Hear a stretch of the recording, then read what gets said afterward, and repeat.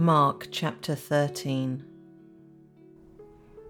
As Jesus was leaving the temple that day, one of his disciples said, "Teacher, look at these magnificent buildings. Look at the impressive stones in the walls." Jesus replied, "Yes, look at these great buildings, but they will be completely demolished. Not one stone will be left on top of another." Later, Jesus sat on the Mount of Olives, across the valley from the temple. Peter, James, John, and Andrew came to him privately and asked him, "Tell us, when will all this happen? What sign will show us that these things are about to be fulfilled?" Jesus replied, "Don't let anyone mislead you, for many will come in my name, claiming, 'I am the Messiah.' They will deceive many. And you will hear of wars and threats of wars, but don't panic. Yes, these things must take place, but the end won't follow immediately. Nation will go to war against nation, and kingdom against kingdom. There will be earthquakes in many parts of the world, as well as famines, but this is only the first of the birth pains, with more to come. When these things begin to happen, watch out. You will be handed over to the local councils and beaten in the synagogues. You will stand trial before governors and kings, because you are my followers.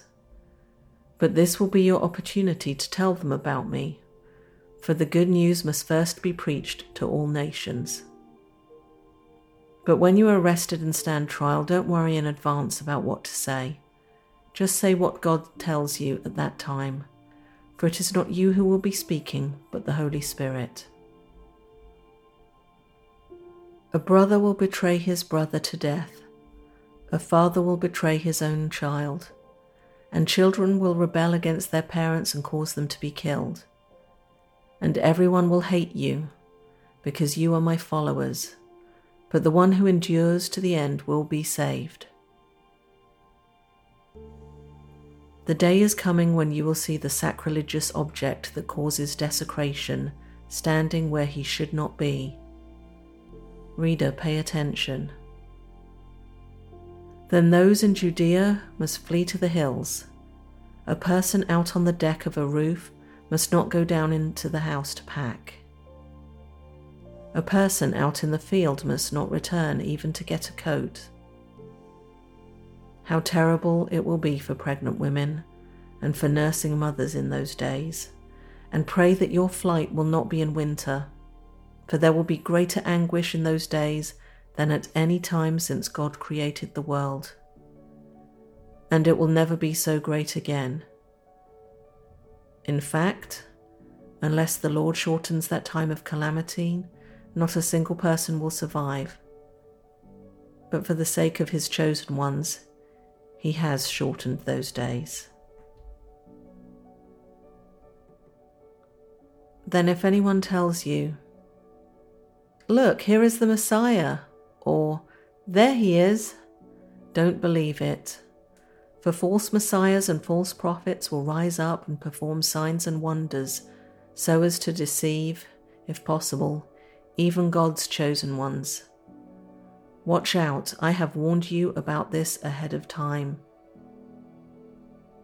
At that time, after the anguish of those days, the sun will be darkened, the moon will give no light, the stars will fall from the sky, and the powers in the heavens will be shaken. Then everyone will see the Son of Man coming on the clouds with great power and glory, and he will send out his angels to gather his chosen ones from all over the world, from the farthest ends of the earth and heaven. Now learn a lesson from the fig tree. When its branches bud and its leaves begin to sprout, you know that summer is near. In the same way, when you see all these things taking place, you can know that his return is very near, right at the door. I tell you the truth, this generation will not pass from the scene before all these things take place. Heaven and earth will disappear, but my words will never disappear. However, no one knows the day or hour when these things will happen, not even the angels in heaven or the Son himself. Only the Father knows, and since you don't know when that time will come, be on guard. Stay alert.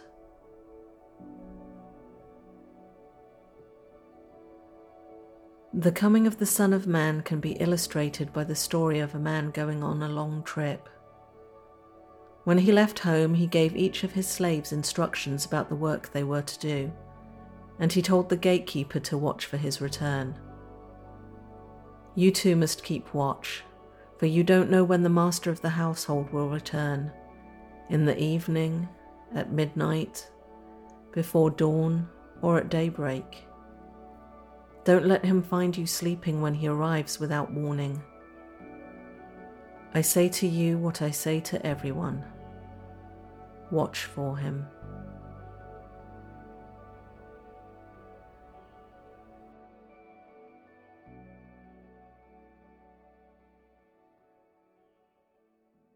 The photo for today's show is from Savannah, Georgia. And to me, it just captures why I find Savannah so interesting and captivating. I live about 4 hours drive from there, but probably about just over an hour to fly.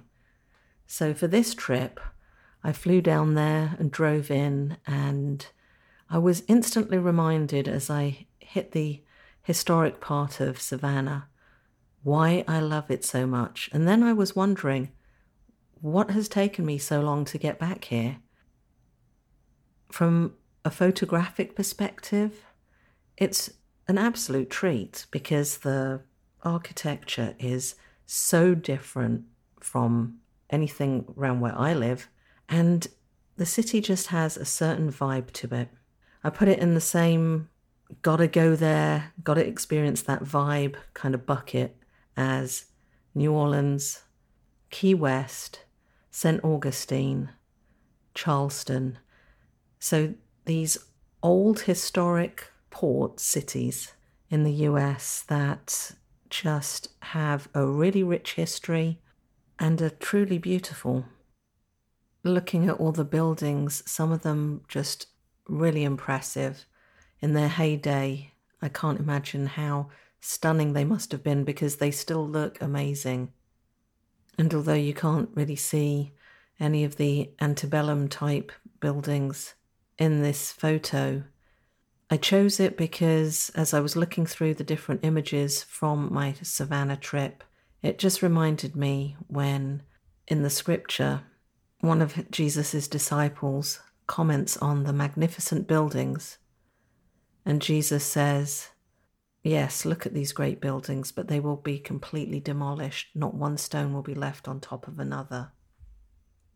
And it reminds me how the material things of this world are just that have nothing that compares to the beauty of heaven.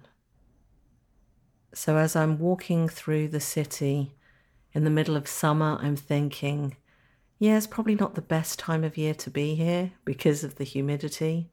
I mean, I think Charlotte is pretty oppressive humidity-wise, but you start going further south and, it's almost unbearable. So you have to make that commitment that if you're going to go out, you're going to absolutely sweat and you're not going to look that great. It's going to be exhausting, but keep on going for as long as you can, because when you get back to that hotel with the air conditioning and the nice soft bed, you are not going to want to go out again. You get cleaned up and you're like, that's it. I'm staying inside with the air conditioning. Or at least that's me anyway. If you're different, let me know, because I just haven't been able to master going around in the southern heat, and I've lived here most of my adult life. Now, what is so cool about Savannah are the parks. The city blocks, they all recommend going to Savannah.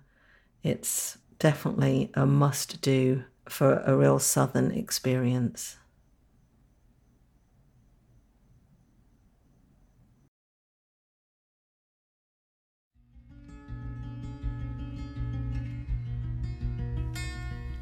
To download the photo from today's episode or any of the other episodes, visit ttlm.pictures.